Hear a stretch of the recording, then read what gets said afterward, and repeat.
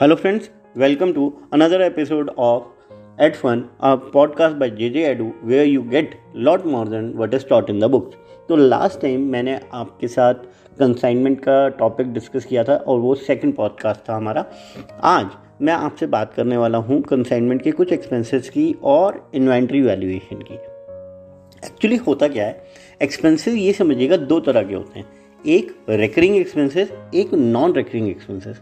मतलब जो एक्सपेंसेस बार बार होते रहेंगे उनको हम रिकरिंग एक्सपेंसेस कहते हैं, और जो एक्सपेंसेस मेरे वन टाइम हो जाते हैं उनको हम नॉन रिकरिंग एक्सपेंसेस कहते हैं। जैसे एग्जांपल लूँ, अगर मैंने गुड्स खरीदने के बाद मैं उनको अपने गोडाउन तक लेके आया, वो जो मैंने कॉस्ट पे की, वो जो एक्सपेंसेस मैंने बेयर किए, these are non recurring expenses, one time expenses हैं। लेके आया, वो खर्चा किया, ख़त्म हो गया। लेकिन selling expenses are recurring expenses, are in the nature of recurring expenses.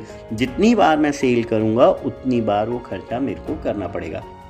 मैं एक छोटे से एग्जांपल से अपनी बात क्लियर करता हूँ। हमारे यहाँ एक अंकल कैंटीन चलाते थे।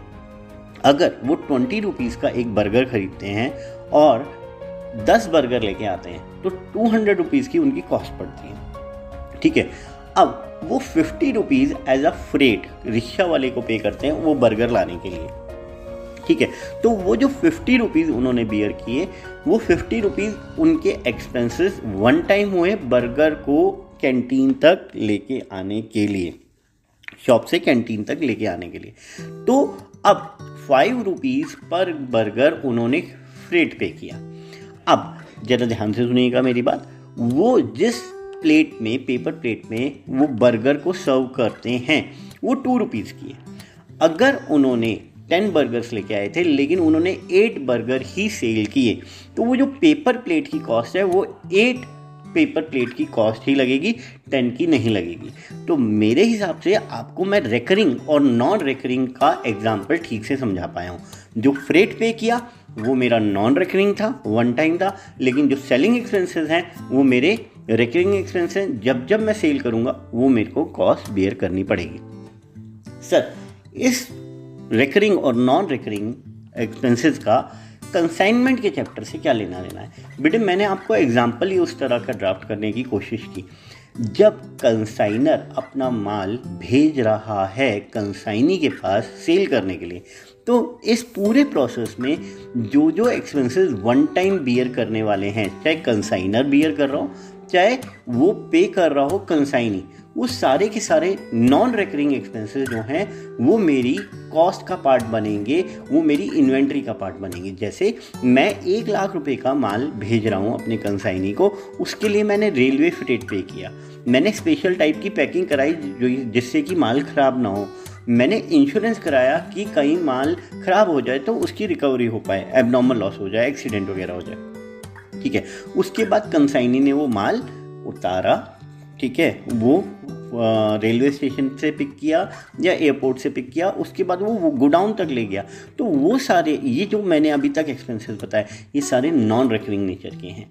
लेकिन उसके बाद गोडाउन में आने के बाद अब जो एक्सपेंसेस कंसाइनी पे करेगा वो सारे के सारे रिकरिंग नेचर के होंगे। जैसे गोडाउन का रेंट, उसके बाद सेलिंग एक्सपेंसेस, ये सारे रिकरिंग नेचर के होंगे। तो जब मैंने 1 लाख रुपए के गुड्स भेजे और मेरे समझिएगा जो नॉन रिकरिंग एक्सपेंसेस है 10,000 रुपये के हैं, ठीक है, 10,000 रुपये के हैं। अब मैं ये कहता हूँ कि इसमें से 90,000 रुपीज़ के गुड्स बिक गए, तो 10,000 रुपीज़ के गुड्स बचे हुए हैं। तो जब 10,000 के गुड्स अभी भी कंसाइनी के पास बचे हुए हैं तो उनकी वैल्यू क्या ली जाएगी? क्या 10,000 ली जाएगी? 10,000 उनकी कॉस्ट है, लेकिन जो proportionate expenses, non recurring expenses बनते हैं, क्योंकि टोटल 10,000 एक्सपेंसेस बियर किए थे, तो अगर मैं बात करूं तो 10,000 डिवाइडेड बाय 1 लाख, क्योंकि 1 लाख रुपए के गुड्स के ऊपर 10,000 का खर्चा हुआ, इनटू 10,000 जो अब बच गए हैं तो 1,000 आएगा। तो अब मेरे जो गुड्स की वैल्यू रह गई है वो 10,000 नहीं है, वो 10,000 plus the proportionate non recurring expenses जो कि 1,000 बने 11,000। तो ये हमारा टॉपिक इन्वेंट्री का मतलब छोटा सा पार्ट कि हम लोग जो अपने क्लोजिंग स्टॉक की वैल्यूएशन है जो हमारे कंसाइनी के पास पड़ा हुआ है उसकी वैल्यू कैसे निकालेंगे। होप सो ये चीज़ आपको क्लियर रही होगी। नेक्स्ट टाइम कोशिश करूँगा कि आपको एबनॉर्मल लॉस समझा सकूँ। Thank you friends.